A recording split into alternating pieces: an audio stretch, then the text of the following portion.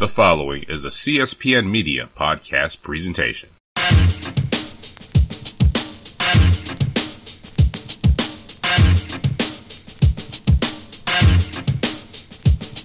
Hello, I'm Don Delarente, and you're listening to the KTS Pod Daytona 500 in season preview. I'm here with three members of the hashtag Rampant Black Neckery crew. As I first have Miss Renee Bailey at RB128. Hey Renee, how are you? I'm good tonight. It's RB218. No, oh, you're I'm like, good. Thank you for having me. My bad. A little dyslexia kicking in sometimes. No problem. Thank you for being here. Thank you. Next, I'm joined by my man. You can always catch him at the pole position, aka Front Row Kenny. What's going on, Kenny? Hey, how you guys doing? Thanks for having me, man. No problem, man. Glad you could join me.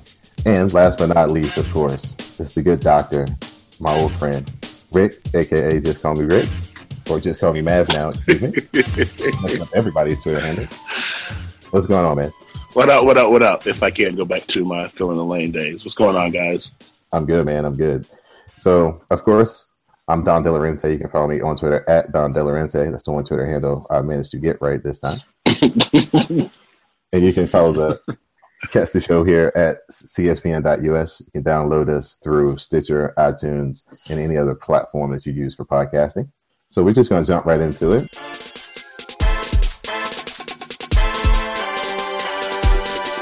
The NASCAR season is approaching us very rapidly, but we can't talk about the upcoming season if we can't put a bow on last season, as Jimmie Johnson stepped into the Hall of the Immortals as he won his 7th championship by leading the last 3 laps at Homestead to outduel Carl Edwards to become, the champion for 2016. Just a masterful job to get into the playoffs as he was leaking oil most of the season. And then him and Chad Knaus found the magic, sprinkled the pixie dust, and they came up big time in the final race. So we'll start with Renee. Just kind of give me your thoughts on Jimmie Johnson. Where does this put him? I mean, he ties, of course, Dale Earnhardt and Richard Petty as the only men to win 7 championships, but in a totally different era, much more competition week in and week out that Jimmie Johnson's had to face. So where do you rank him in the all-time greats of the sport now? I have trouble figuring out where to rank him exactly because you're correct. There's been no competition level like this before, but at the same time, the others didn't have near the kind of equipment he had. So I struggle with how to weigh everything out. And going back to last season specifically, like you said, the whole Hendrick squad was a step behind where they normally are. The only Hendrick car that won was the 48, and they happened to win the championship. So that tells you just how good the combination of Chad Knaus and Jimmie Johnson are. And speaking of Chad Knaus, I just think that the 7 championships he has cements him as probably the best crew chief of all time, even though I have a hard time figuring out where exactly to slide in Jimmie Johnson. That's interesting because, yes, the crew chiefs are much more valuable probably in this era than they've ever been with the changing rules and changing technologies and the advancement in the technology so rapidly and so fast. So, Kenny, I'll pose to you the same question. Where do you rank Jimmie Johnson and just kind of recap his season that he had back there? Well, I think last season for Jimmie Johnson necessarily wasn't his best all around. I know he won the championship, but Hendrick didn't really have the greatest of years they could have possibly had. But when it comes to really ranking him in the far as the Mount Rushmore of NASCAR drivers, it's really hard to place him above Richard Petty or Dale Earnhardt. I always have found difficulty doing that. Also, like Renee said, it's like he's right there. And then a lot of people's argument is with the competition, of course, like you said before, how much has changed and how much competition we actually have now. And of course, the equipment. But the thing about Petty, though, was that he was manufacturer back. So he had the top-notch equipment all the time. That was his type of thing. But Jimmie Johnson, it's hard for me to say he's better than either Dale or Richard Petty, but just overall, I'd probably just slot him at 3 still for now. Now, if he wins a championship this year or any time before he decides to finally retire, I'd probably go ahead and put him over one of the other. I don't know which one, but I think I'll give him number 2 by then. Okay. Rick, I'll give you the final word on Johnson and 7-time champion. Just where does he rank in your all-time history? Well, listen, he's not better than Dale Earnhardt, period, point blank. I don't care if he wins 10 titles, all right? Dale Earnhardt Sr. is the greatest to ever, put on gloves and hold a steering wheel, all right? So that's that.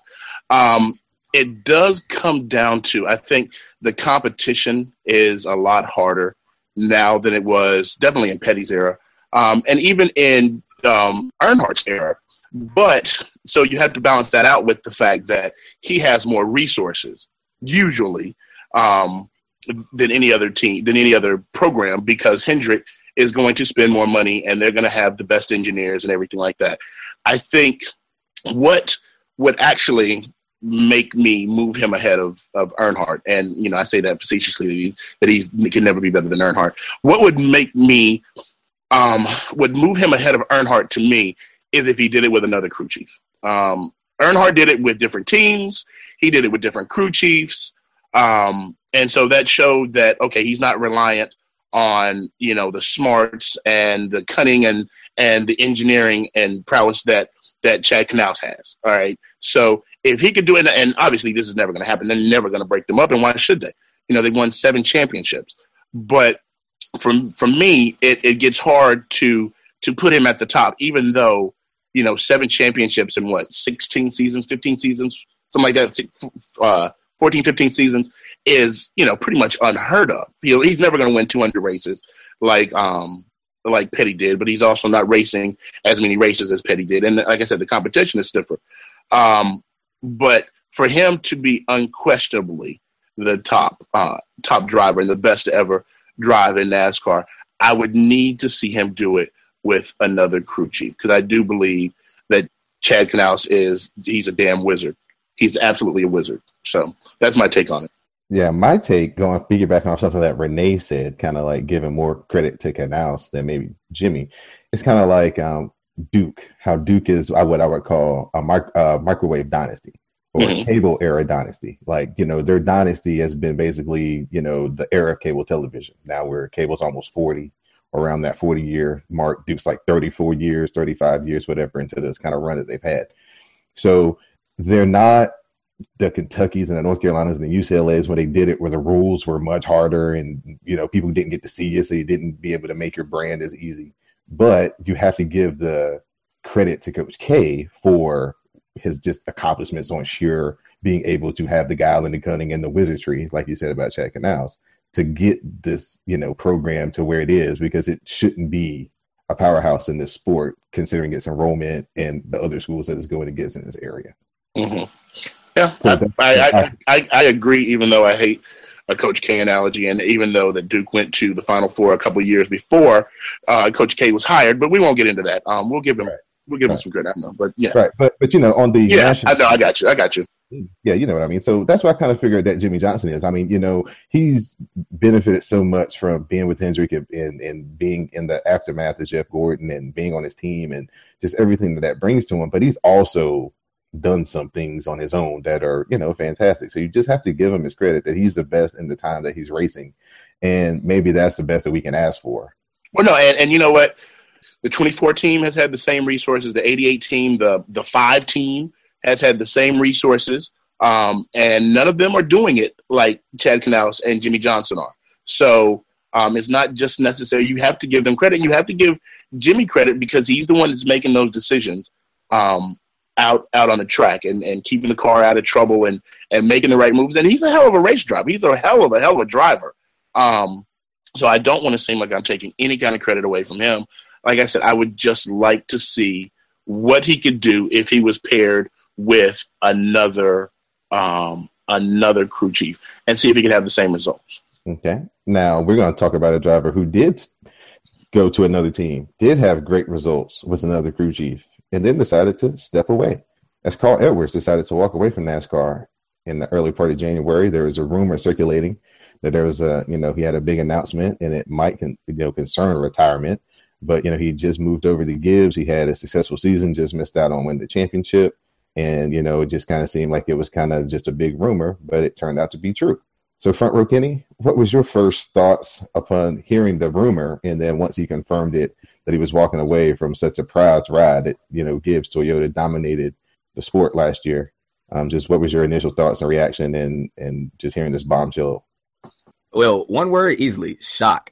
You don't expect the guy who was literally at his prime to just go out and leave. I mean, I understand that last year how his championship hopes ended, and I still remember watching that at home, and that was probably one of the craziest races I've seen in quite some time, honestly.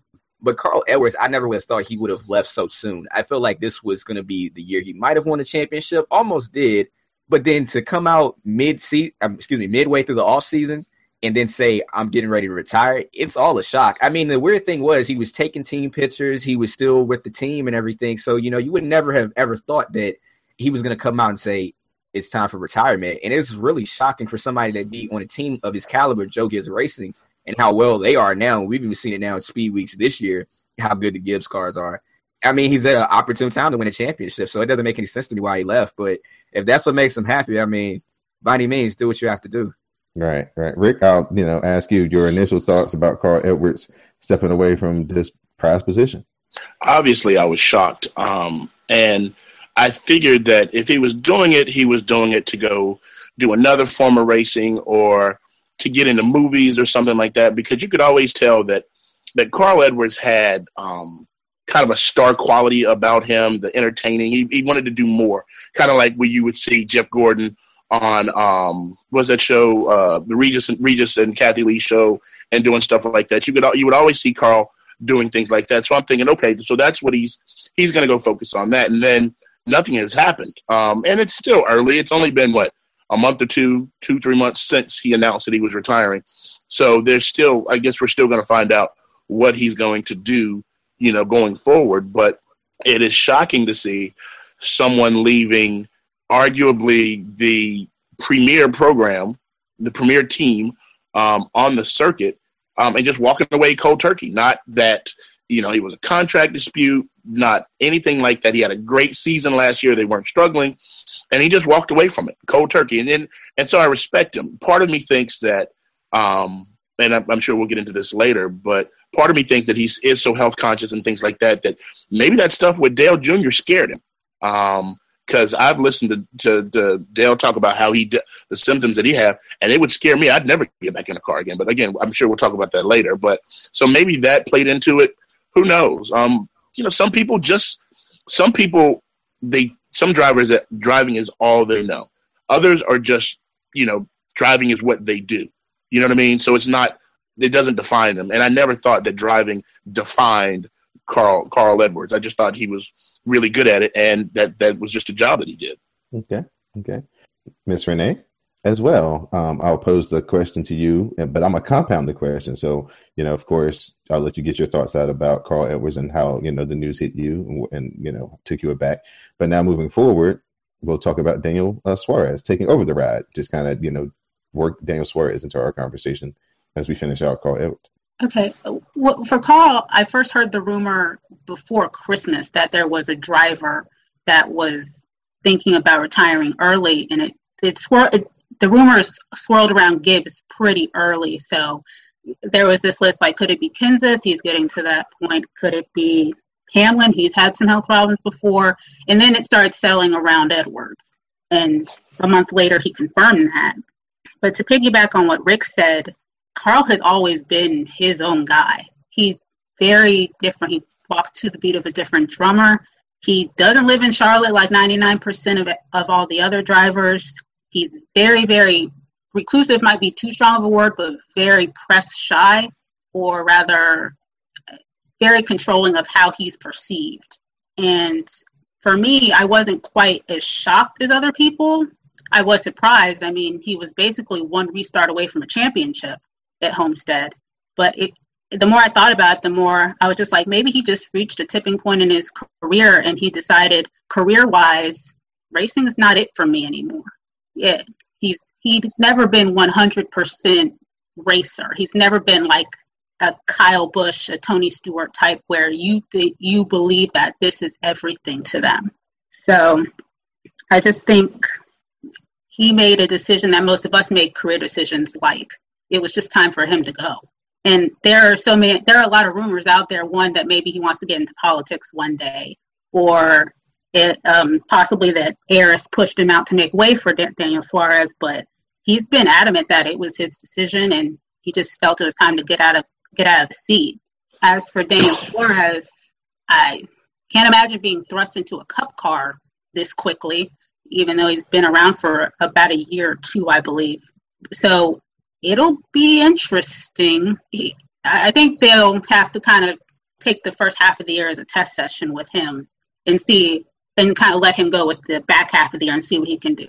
Their goal, even though the 19 is a championship caliber team, I don't think their expectations can be the playoffs just because their driver is so green.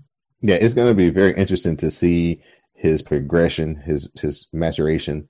Daytona really won't be a good gauge as far as if he has a fast car, he'll be in the mix. He probably will, his experience will fail him at the end where they start doing what they do. And the real guys who know what they're doing get up to the front. But he'll probably be a car that you see in the top 10, top 7 most of the day just because he's going to be in a very, very, very good car, very fast car for the track. So before we go into our next topic, just Rick and Kenny, I'll pose that question to you guys as well. What are just realistic expectations for Daniel Suarez as being a rookie this year? Do you think that he can maybe do some pit strategy, win a race, and be able to finish races, unlike Chase Elliott last year, where he was so close to so many races, but just couldn't, seal the deal, coming in the last, 100 miles or 50 laps, 25 laps? I'll start with you, Rick. Just, what do you think are good expectations for the 19 car this year? He's a good driver. He's a really good driver. He won the championship last year in the Xfinity Series, if I'm not mistaken. He takes care of the equipment. And so if you have that caliber of car with a good crew chief and you don't screw up, then you're guaranteed a top 15, top 20. On the good days, I say he can get, he can be consistently in the top 12, top 10. And then you never know, at plate tracks, he might be able to squeeze a win out or not, or something like that. But I think it'll be a good first year. I don't expect him to make the playoffs, but I also don't expect him to be a back marker. I would say kind of like Ryan Blaney did last year, except Ryan Blaney was a little bit reckless. It took a few more chances. Suarez doesn't take as many chances, but yeah. So that's what I would say. Okay, Kenny, same thing. Expectations for the 19 this year. He's actually my pick for Rookie of the Year. I think he can actually do it. But the thing is, I'm not 100% solid on him actually making the playoffs this year. And like you said, which you made the analogy to Daytona and what we've seen this week at Speed Weeks during the Clash, I remember listening to his radio talking about how it feels to actually be in the front or even be behind any of his teammates in the Gibbs cars. He didn't really understand how pack racing works. So it's like Daytona is going to be a toss-up for him. And I don't think it's going to be the best way to fully judge Daniel Suarez. I think you're really not going to be able to say anything until we get to All-Star Weekend. Once we get into May and going into the grueling summer, then we'll really see exactly where he'll actually end up being. But I think he may squeak into the playoffs. He may be that last driver to get in, actually. So that's my expectation. But I think he's a really good driver. I like what I've seen out of him during the Xfinity Series. He's very patient. For somebody his age, he's incredibly patient. So I think if he takes his time and he wants to really work, which I can see from his interviews and how he talks, I think he'll be just okay. But this season may be a toss-up for him. We'll have to see. I don't think he's going to win a championship or anything like that, but you never know nowadays. I just wish that Bob Johnson had gotten behind Bubba like Carlos Slim got behind Daniel Suarez. Exactly. Because that's why he's in Cup now. That's why he was in Xfinity, and that's why he's in Cup. Because Carlos Slim brought Telmex and he brought Eris and all that money behind him. And so they were going to find him a seat somehow because he just threw all his money behind him. And so if someone had thrown money behind Bubba like that, I think Bubba would be in the Cup, be in Cup racing as well too. And I think he would be doing pretty well. I think he's as good of a driver as Suarez is. He just doesn't have the equipment. Right. And I think he's had some unfortunate luck though. I think that's what the thing about Bubba Wallace is. He's just had bad luck. He's best friends with Blaney. And what you say about Blaney takes unnecessary a lot of unnecessary risk. Mm-hmm. And he's also driving for that dried up Roush team, which, if we're going to be honest, Greg Biffle quit. Like, how bad are you when Greg Biffle's just like, you know what? Yeah. I think I'm just Greg kind of got forced out. He's still looking for something, but he kind of got forced out. But he was riding around in the back, so he wasn't like he was a factor. Yeah. But I mean, it's who crazy. who wasn't riding around in the back for Roush? I mean, Chris Buescher got that one fluky win, but I mean, I can remember when they had, Carl Edwards and Mark Martin and Matt Kenseth, and they were a power. And now it's just like, it's like DEI towards the end. Mm-hmm. Right. And I think they had a whole lot of power. I mean, I used to be a big Roush fan. I was a Jeff Burton fan growing up. So that was a 5-car team. They were the best team every weekend. They were with Hendrick. They were with Richard Childress racing every single weekend competing. They almost won a few championships that way. But it's just so crazy to me to see Roush downsize their team and what it is now from what it used to be a powerhouse to this almost small team. It's not like they're not funded. It just seems like they just don't have what they used to have. Yeah, I mean, time has to buy. Yeah, it's the engineering. It's not necessarily the money. It's the engineering. And if you can't keep up in the engineering, and we see it all the time, like last year, Toyota hit on something that nobody else hit on, and they were just dominating. And then, you have to play catch up, and the rest of the garage catches up. Well, it's been 2, 3, 4 years now, and Roush has not caught up on any of this engineering. Since the car of tomorrow, since they got rid of the car of tomorrow, they've been like also rans. Yeah, and you can't say it's a manufacturer thing because you have Penske, and they've been fast in the Ford, and now you have SHR in Fords, and they've been fast this speed week. So it's not the manufacturer. So it's got to be something else because, I mean, if you got 5 Fords like that, I mean, hell, even Danica's up there now. She finished in 4th in the class. Like, you have 5 major Fords running for the top 10 every weekend, and Roush is barely scrapping a 20th place win. I mean, 20th place finish every weekend. It's very unusual to see, and it's kind of sad to me because I kind of grew up on Roush, but that's the reality. Like you said, Renee, they just are behind. Yeah, they're going the way of Robert Yates. Yeah, you're right. That's a good pull. I mean, when I started watching NASCAR, it was Mark Martin in the 6 Valvoline and Jeff Burton in the 99 X side. 99 X side, yeah. 99 X side, yeah. I mean, it was, and so it's sad to see like them not being able to keep up, or riding around the back.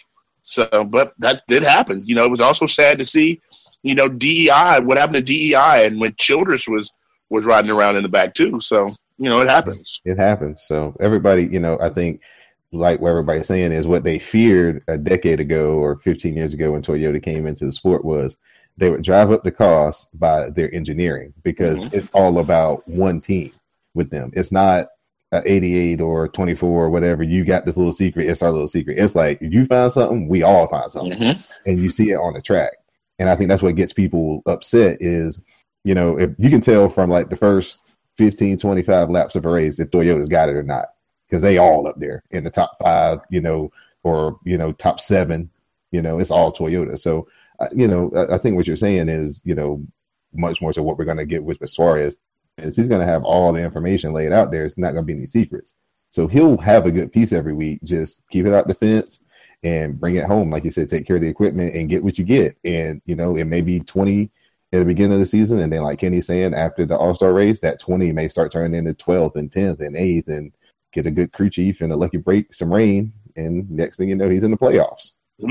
Yep, simply because he's in a JGR Toyota, his base is probably going to be 22nd on an off day, starting out. I think that's a good number, actually. That's a pretty good number. And it's kind of funny you say that about Toyota in general, how people were worried it would take over the sport because of the way everything is.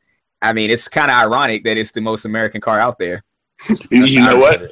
That's funny. The Camry is as about as American as anything else out there. And also this is their 10th anniversary season. I used to work for them. I remember starting work for them in 2007. This is their 10th anniversary season. It may have taken them about 3 or 4 years beyond what they thought, but they're right where they want to be.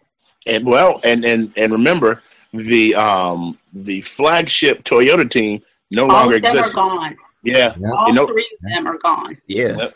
Yeah, once Joe Gibbs said, "Hey, I'm just going to Toyota," it was a wrap. Michael Waltrip's like, "Hey, slow down now. Slow down. That's my seat. That's my seat at the head of the family."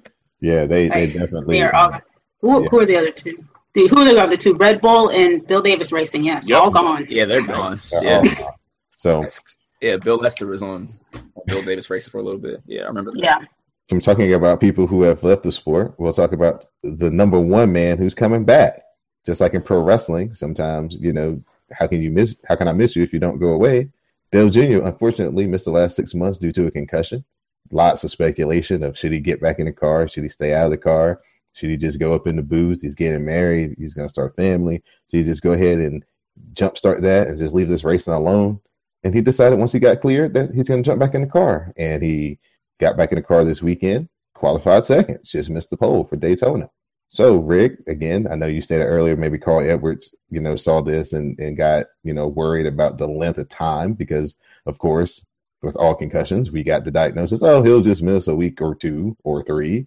And then it became a month and 2 or 3. And so, things started swirling around. But he was open and honest about his recovery and what he was going through and his symptoms, like you said earlier, and basically brought you step by step through his process of recovery. So I know you don't think it's wise, but now that he's decided to do it, is it hard to watch a man go around the track knowing that, the bump he took at Michigan wasn't that tough, wasn't the hardest wreck we've seen him take, that, anything could be the last one? So I'd never... Well, I won't say I didn't expect. I would not have been surprised if Dale Earnhardt Jr. had said, you know what, that's it. That's enough. I'm out. I'll holler at y'all. Because, like I said about Carl Edwards, I don't – and it just – I'm not saying that he doesn't live and breathe racing. I just don't think it's his life. I think that he's more well-rounded. I think there's other things that he wants to do that take priority to racing. And he said as much. But now I can't say that I won't be holding my breath every time he has an accident. Because he talks about how, he would be dizzy when he got up off the couch and he couldn't do this and he couldn't do that. And he raced, 1 or 2 races after that accident. So I'm wondering, when did these symptoms come on? Did he just kind of ignore them and keep going? Because, he said for a couple of weeks, he thought it was a sinus infection. So he raced a couple of races, or at least 1 race after that. And you also have to figure that if he has another accident, will it spook him? Kind of like cold trickle. You know what I'm saying? Where he just he just lost the edge, and you can't. It's like football. You can't go out there and play such a violent sport like football or race if you're worried about getting hurt. And so I would rather him retire than to not be the same driver that he was. I don't want him to go out there and be scared to put the car in a position, in a 3-wide position or whatnot. That being said, I would love it for him to go out and win the championship, win 5-7 races, win the championship, and then show you all the deuces. He told a very interesting and scary story about why he wasn't at Daytona. He said his first Daytona 500 he ever saw in person was the one he raced in, the very first one. Yeah, I heard that. And he said that the reason he didn't see his dad win was because he flipped his car in the Xfinity race and his head hit the A-frame, the door, and left a dent.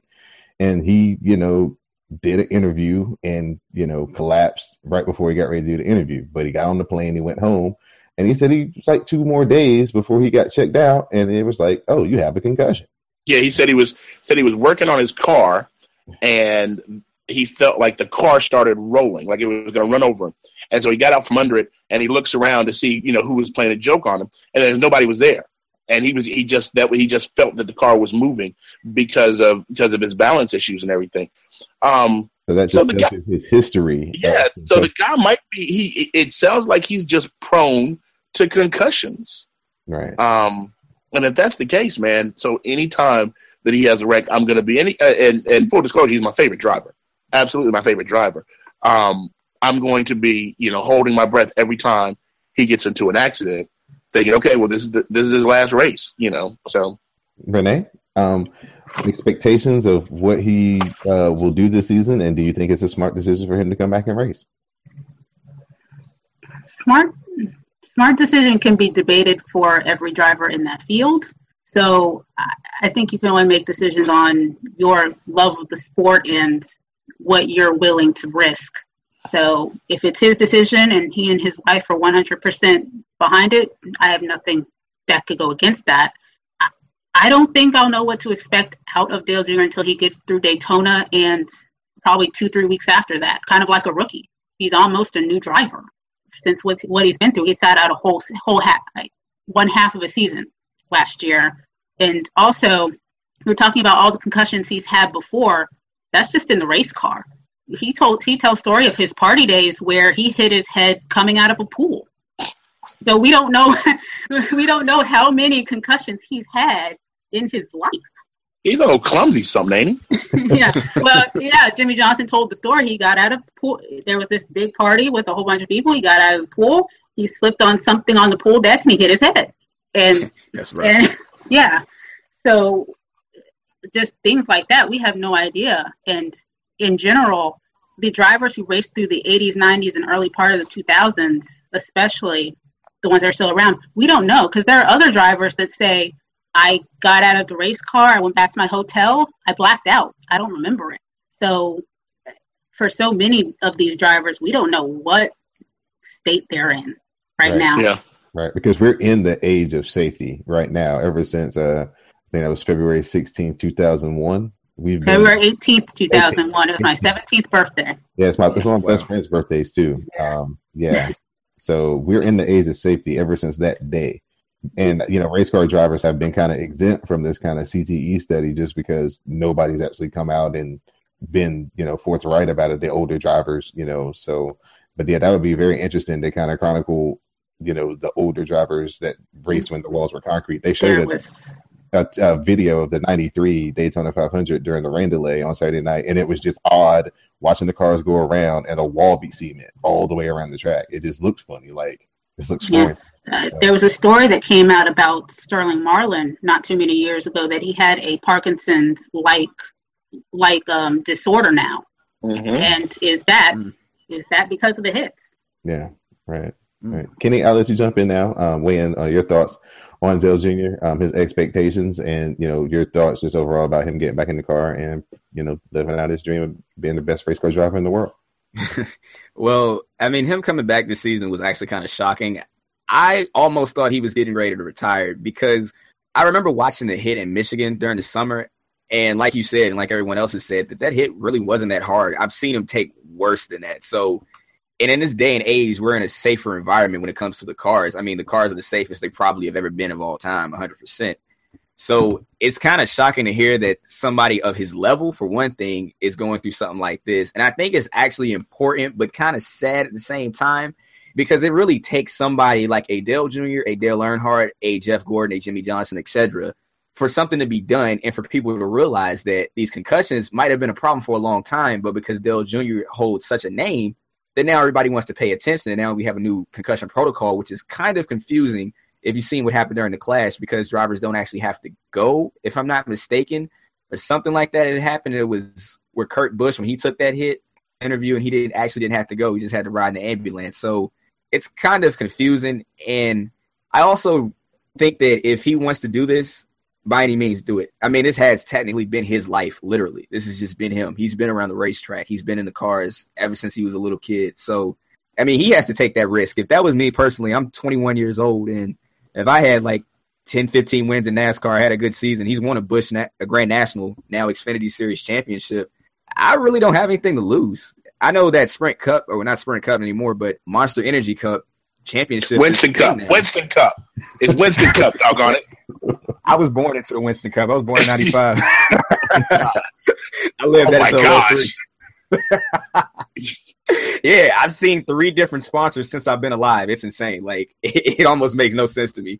But, yeah, I just think that I hope he has a great season. I really do, honestly. And like you said, I know Dale Jr. is your favorite driver, Rick, but I love him to go out on his high horse. If he wins the championship this year, hell, go ahead and retire. Be my guest. Oh, he said he would retire on the stage in Las Vegas or New York or wherever they hold it.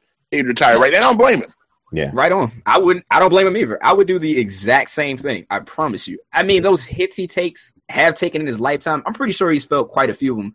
But the thing we all don't know is, besides him and other drivers, is the fact that how many other drivers are really having this concussion problem, or are people just letting it go just because, I guess nobody's really been paying attention to it?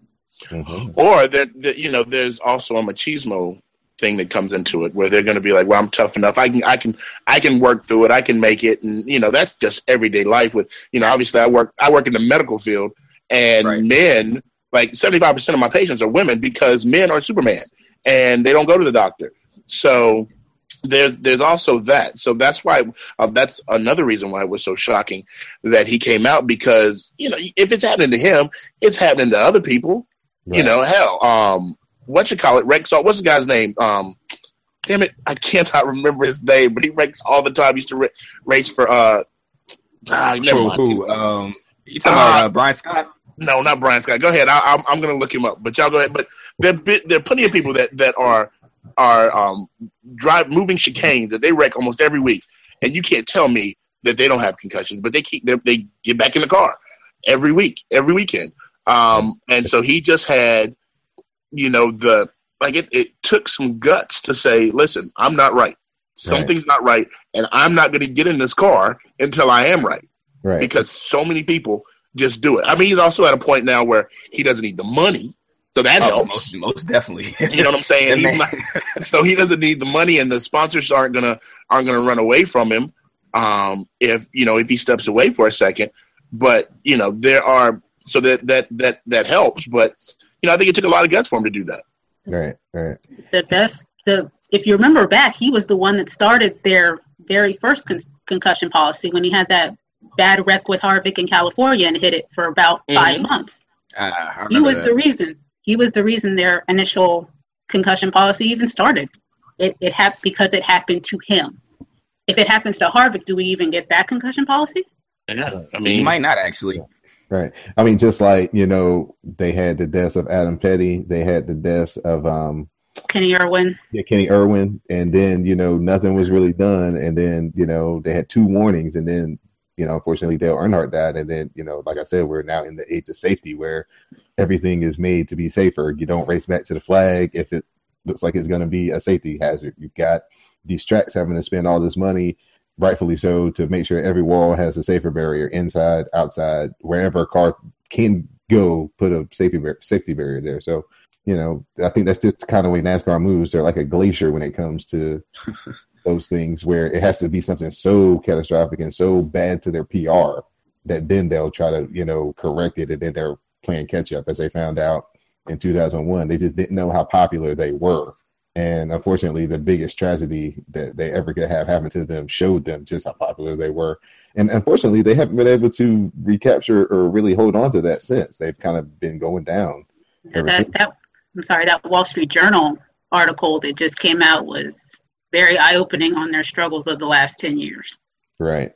I'm actually not even surprised by that article, honestly, about Brian France not really, having such a stakehold in the sport. It doesn't even really show up anymore. He has no stakehold in the sport. He divested himself completely. He only makes decisions.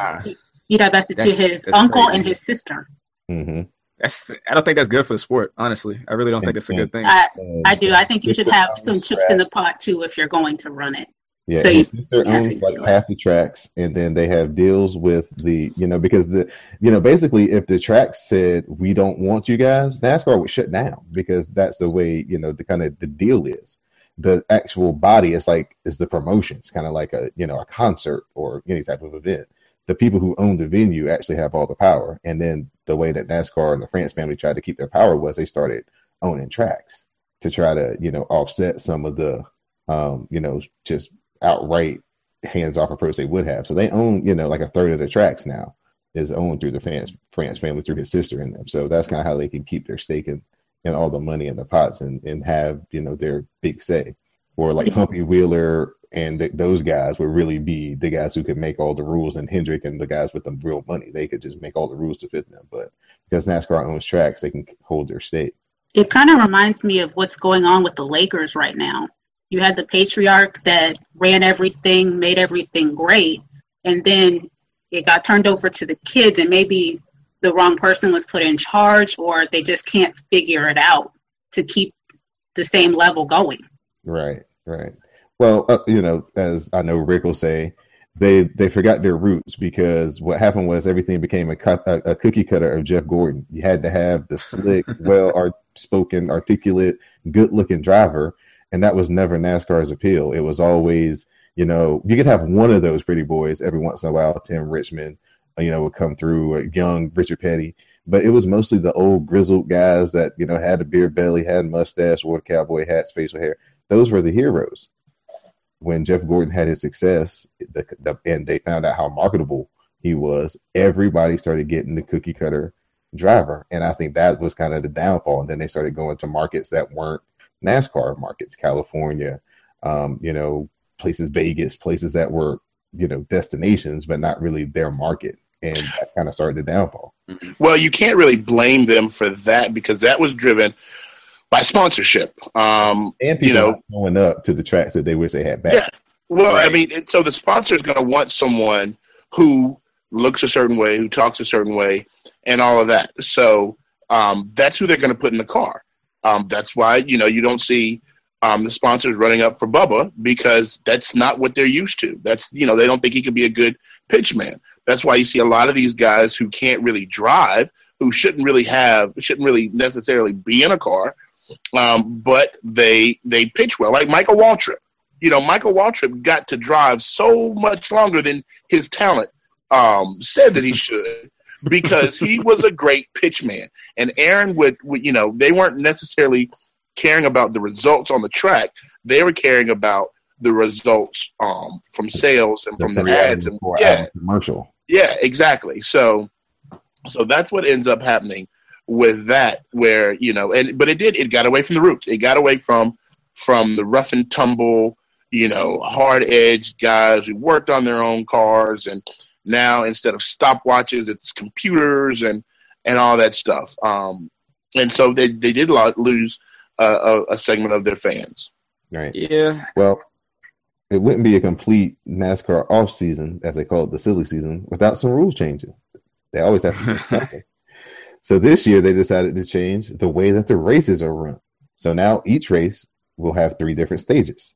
And the way that it's going to work is each car in the top 10 of each stage will receive points. So basically the winner will get 10, second place 9, 8, so forth, till 10th place gets 1. Then the winner of each stage will receive 1 playoff point. So basically we'll run a stage 1, the winner gets a playoff point, and he gets 10 points. So technically he'll have 11 points. Then we'll have a second stage. Same thing applies. Whoever wins the stage gets the playoff point and 10 points for the championship. Then whoever wins the final stage is your race winner. They qualify for the playoffs, and they get 5 points, playoff points, towards their seeding in the actual playoffs. So I know it sounds confusing, but basically Daytona 500 will be our first chance to see this played out, as the segments will be a 60-lap segment, another 60-lap segment, and then the final segment will be 80 laps. So, Kenny? David Gilliland. That's who it was. It was David Gilliland. Can't okay. drive a bit. Okay. I guess he didn't wreck himself a lot. He wrecked everybody else. God, I've been searching this damn internet. Okay. I actually still think you have the wrong name. I forgot about him. I forgot about David. David. You still have the wrong. I actually think you're thinking of David Reagan. You're thinking about David Reagan. No. David Gilliland would wreck everybody. Everybody, if you listen to the radio, they hate. I don't think he was drivers. that bad, though. I didn't think he was that bad. I mean, he didn't pull a Kevin LePage and merge into the middle of the field in the middle of a race. He didn't do anything like that. That still blows my mind to this day. I almost forgot about that. I don't never forget about that. Oh no, I can see it now in my head. I can see exactly how that whole wreck happened now.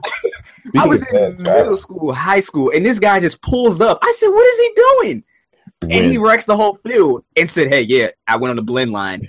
In what world is a blend line in front of another 35 different cars? Like, my bad, guys. I thought you were talking about Alex Bowman, because when he was in a Dr. Pepper car, he was a wreck machine. I would just be like, "Get away from Alex!"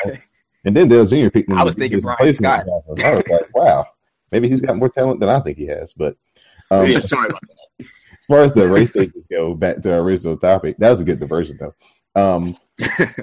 What do you think, Kenny? It's kind of like, watching an all-star race or watching like a Saturday night, midget car race now, where it's going to be like heat races and then a final. So what do you think?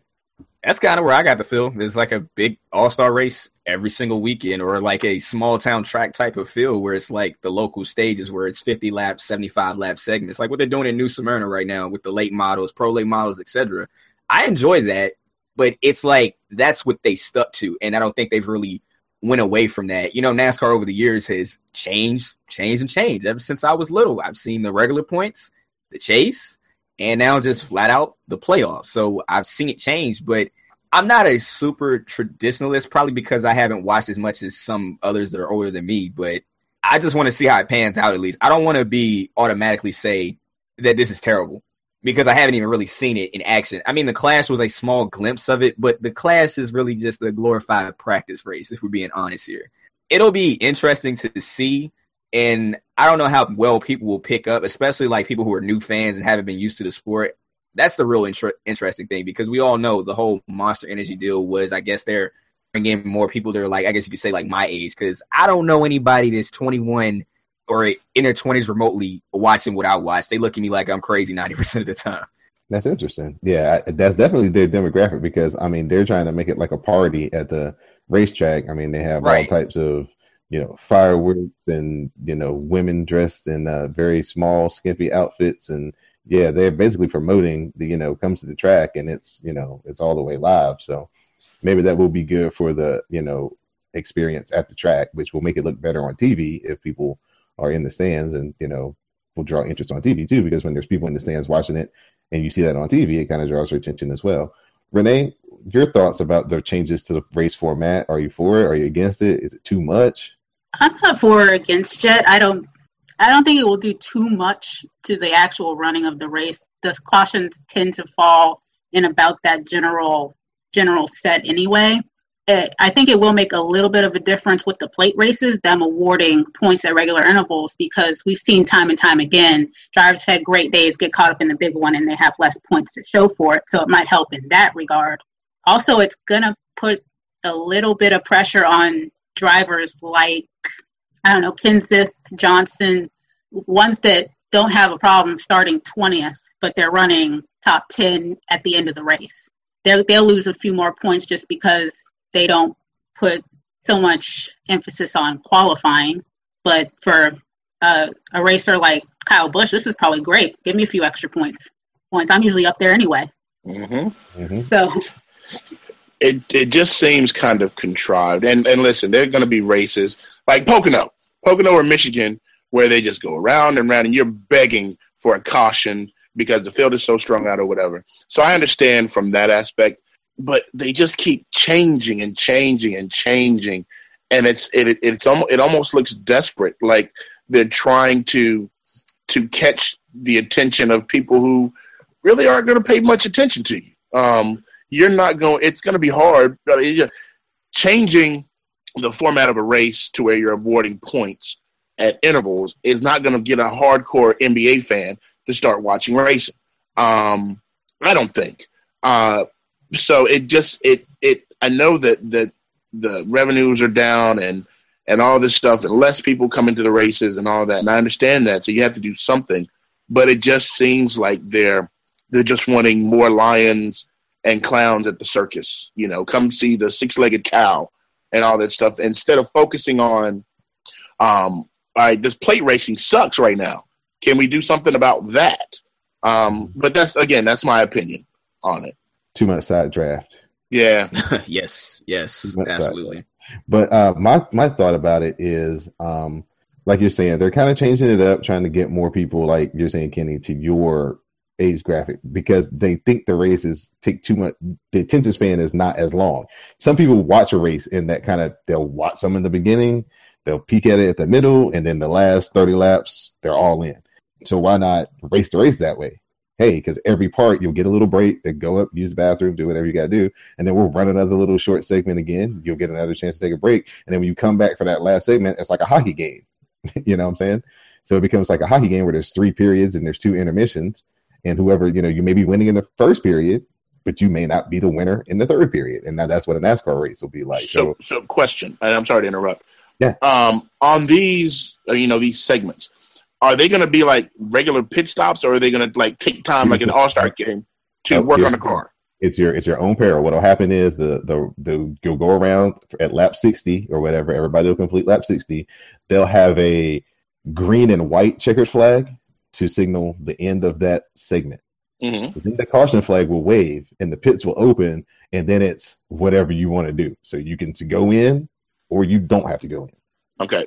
But if you go in, like, if you go in, you're going to lose your spot, like during a race. Yeah, obviously you'll lose your spot, but can you go a lap down? Yes, all of that stuff will probably be in place. Either that, or you'll just start in the very back. You may not. Okay, like so. If I wanted to, because there's still not much you can do. If it's just a pit stop, then it's just a pit stop. You know, right. Like at Bristol, there's not really much you could do to work on your car. I thought that's why they were doing this. So it's not going to be an elongated 2-minute stoppage. Okay, they're essentially like competition cautions, like when it rained the night before. Gotcha. Right. Basically. Right. Okay. So yeah, I don't like it.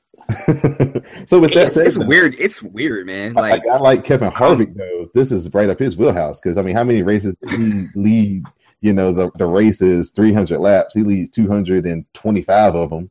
Has one bad pit stop and then loses, and then doesn't have, like Renee was saying, all the points he probably should have got to show for it. Now he can come out, win these 2 segments, and if he does have that bad pit stop, it's not so bad in the championship standing.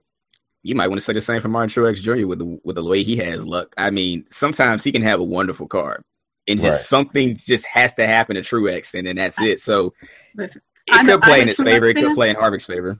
I would say I am a Truex fan from way back. I knew he wasn't going to make the Final Four last year. I didn't know he was going to get taken out. He was. You haven't been following long enough. I don't know. I kind of thought Truex had momentum. Where I know he has a good car, and I'm like, okay, tick, tick, tick, tick. When is it going to happen? I don't know. I've always felt like he was really good and has had, like, the past 3 seasons, he's been really good. And he's been, like, my dark horse in the chase every year. And I'm like, this dude might just win. But then something happens. Like last year at Talladega, I couldn't believe it. And I was like, I guess I laughed. Truex. I had to laugh. Like, I know that's how it happened. Because that's how it happened. Long enough. That's how it happened. But yeah, sorry to hijack that. But yeah, it's funny that you bring up Martin Truex and transition into previewing this year's Daytona 500. As last year, the bad luck started right from the opening race in the last 3 feet as he was edged out by Denny Hamlin in the closest Daytona 500 ever. As we talked about here just a second ago, the plate racing isn't that great right now just because the cars have a lot of side draft and everybody wants to get down to each other's door and can't go anywhere. And the guys aren't smart enough to, if the bottom line is going to stay at the very bottom, then y'all need to get up against the wall and nobody come up the middle. But they can't keep anything organized that way. So this year's 500, they've changed the spoiler a little bit, trying to give them less handling to maybe create a little bit better racing. It's Daytona. It's going to come down to handling. They're racing it a little bit later than they have. It's starting at 2 p.m., so it'll probably end under the lights or in the dusk this year with the cautions and everything that will come as the race gets later in the night. So just go around the panel. Who are you guys picking? Who would you like to see win? And then we'll branch into the season preview as well. So I'll start with Renee first. Who's your pick for Daytona based off what you saw at the Clash? And we're recording this before the duels, so we haven't seen the qualifying races yet. So, from the last couple of plate races, I'm going to say it's going to be Penske or JGR. And this, and that's not going on a limb, but the current package just reminds me of 10, 15 years ago where you have little pods of drivers that you need to root for. Like back then it was, you had the DI cars, you had the Hendrick cars, you had the RCR cars. And you basically pick your favorite pod and then you pick the driver out of it. But one thing I do want to pay attention to is specifically the Fords. I'm getting kind of a Ford feeling, especially with Stewart-Haas and Fords now. Joey Logano this past weekend in an interview noted how well he and Kevin Harvick work together on plate tracks. Now that they're both in the same manufacturer, they can work together even more.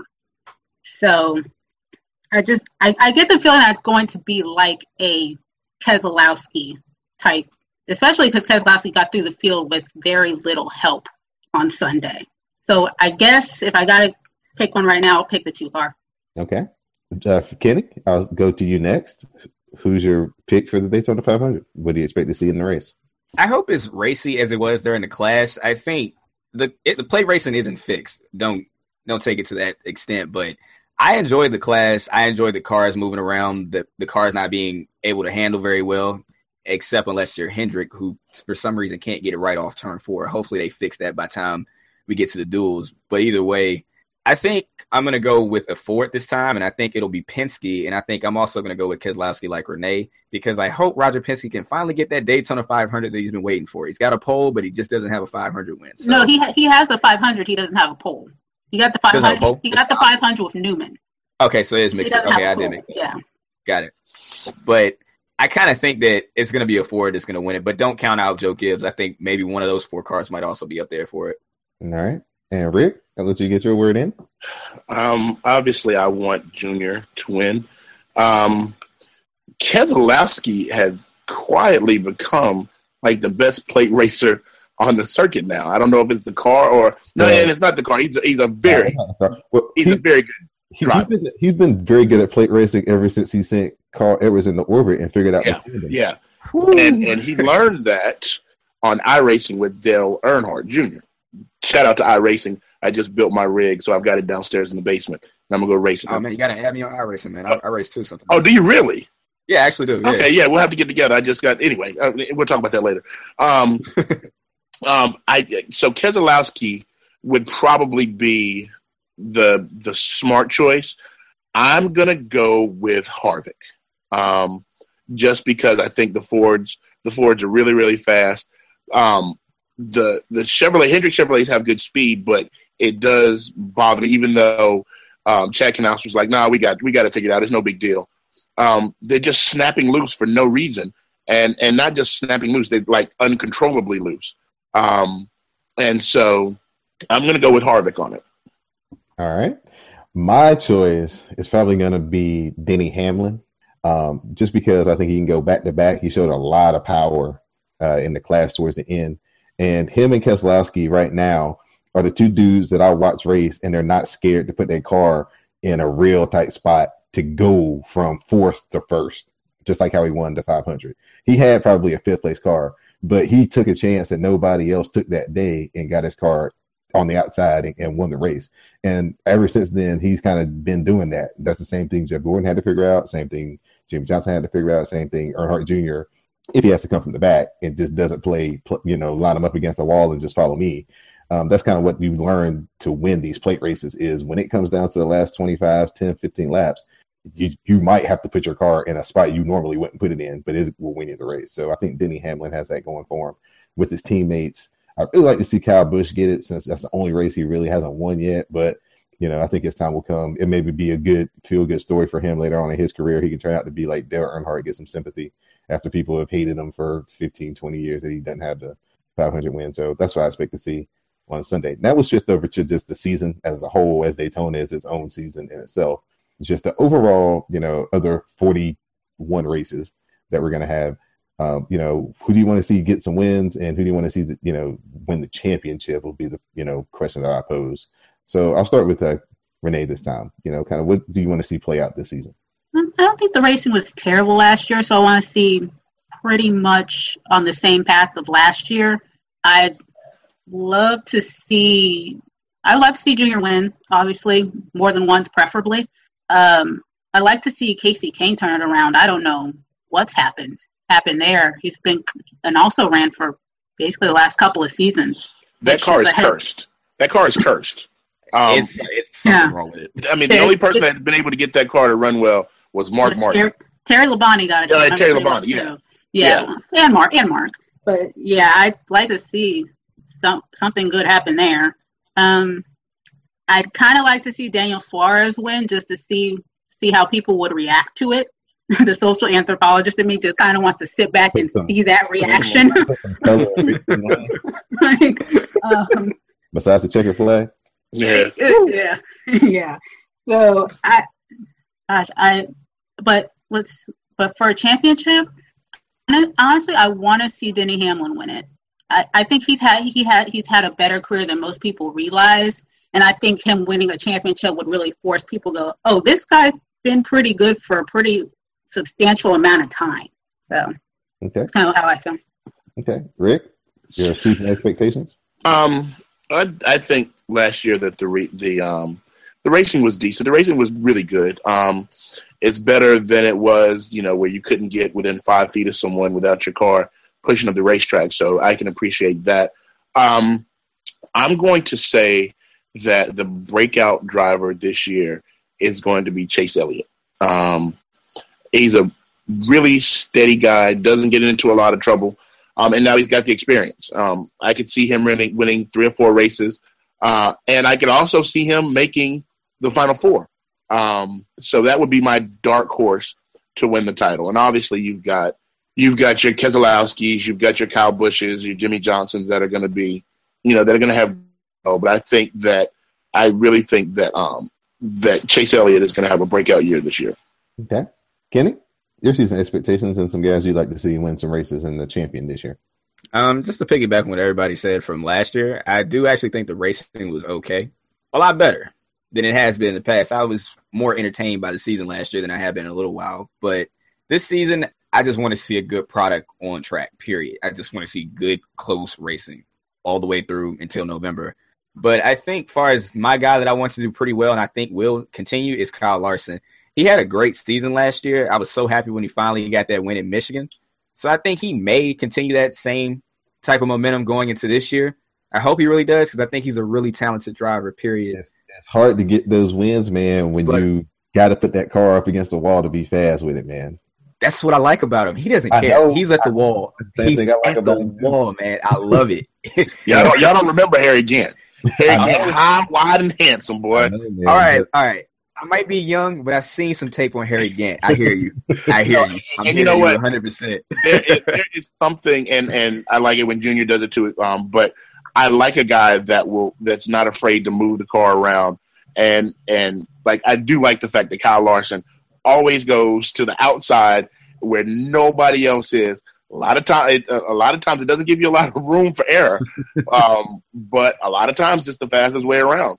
Yeah, man. And I have a loyalty to the 42 car because Juan Pablo was my guy, and Lord knows he gave him enough racing in that car. And I thought that Kyle Larson was cursed too because he'd given up so many races in the 42 in his young career. But yeah, like you said, I was glad that he got that one at Michigan, and he had a different confidence to him throughout the rest of the season that I think will carry over into this year as well. My choice is I always the guy who wants a storyline, so I want it to be Dale Jr. I want him to just go on a tear, have a season like he had, and I think it was 2003 where he won like 5 races and finished third in championship. This year, have those same numbers, but with this new format, he would win the championship going away. So that would be. What's funny is the year that they installed the chase.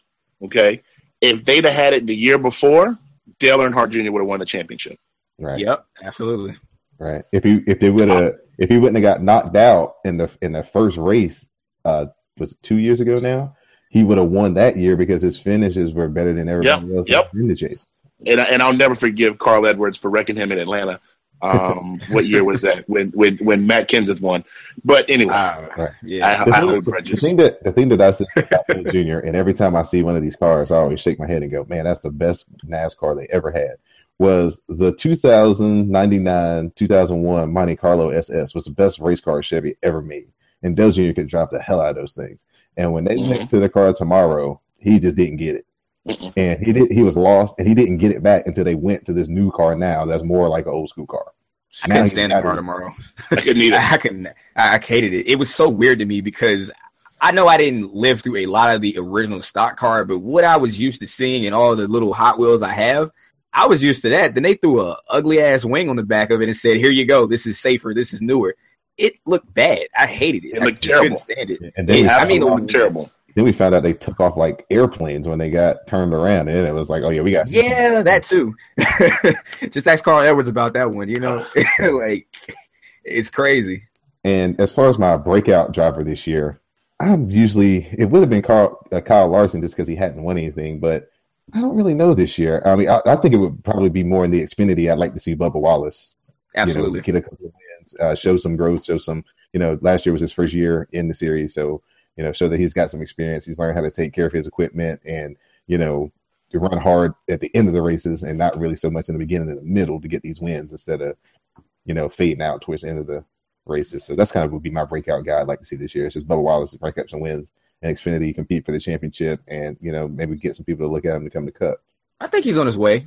It's just not the time for him to be in Cup just yet. So I think it's not a good route for him, because I don't want him to come to some BS team. I want him to come and have, like Rick was saying, have somebody that's got some money that can put some smoke up underneath him and give him 4 years to figure it out if he needs 4 years to figure it out. Yeah, I don't want him to go to Roush and be with the same equipment, because I was a little upset when he moved from Joe Gibbs. From Joe Gibbs to Roush. And I was like, I don't know how this is going to work. But their Xfinity program it's been okay at best, but it hasn't been anything like crazy. So I hope he has a better season, because I felt like if it wasn't for Phoenix, he might have been in that Final Four in Homestead. Right. So Daytona 500 is this Sunday, 2 p.m. You can definitely follow the hashtag Rampant Black Neckery Crew to get my thoughts on the 500. That's basically what I call all the black NASCAR fans on Twitter that love to talk about racing and are afraid to talk about racing. So at this point, I just like to give everybody a chance to give some shout outs so everybody know where they can follow them on Twitter. So we'll start with Renee. Renee, give everybody your Twitter handle, since I won't be able to botch it this time if you do it. Yeah. Okay. You can follow me at RB218 on Twitter. And thank you for having me on again. No problem. Front Row Kenny, let them know where they can find you, man. You guys can follow me on Twitter at Front Row Kenny or Kenneth Lee. And thanks for having me, man. This has been a fun discussion. Oh, man, I appreciate you being able to come. And to my point guard, Dr. Rick, man, let him know what's up. Yeah, you can follow me on Twitter at Just Call Me Mav. And free Ed Cota. By the way, Duke and Syracuse they were tied. Never mind. Duke's winning now. Anyway. Once again, I am Don Delarente. You can follow me at Don Delarente. You can follow the show at KTS Pod. And for my guest tonight, Renee, for the good Dr. Rick and Front Row Kenny, I'm Don Delarente. And now you know the score on the Daytona 500 and NASCAR season.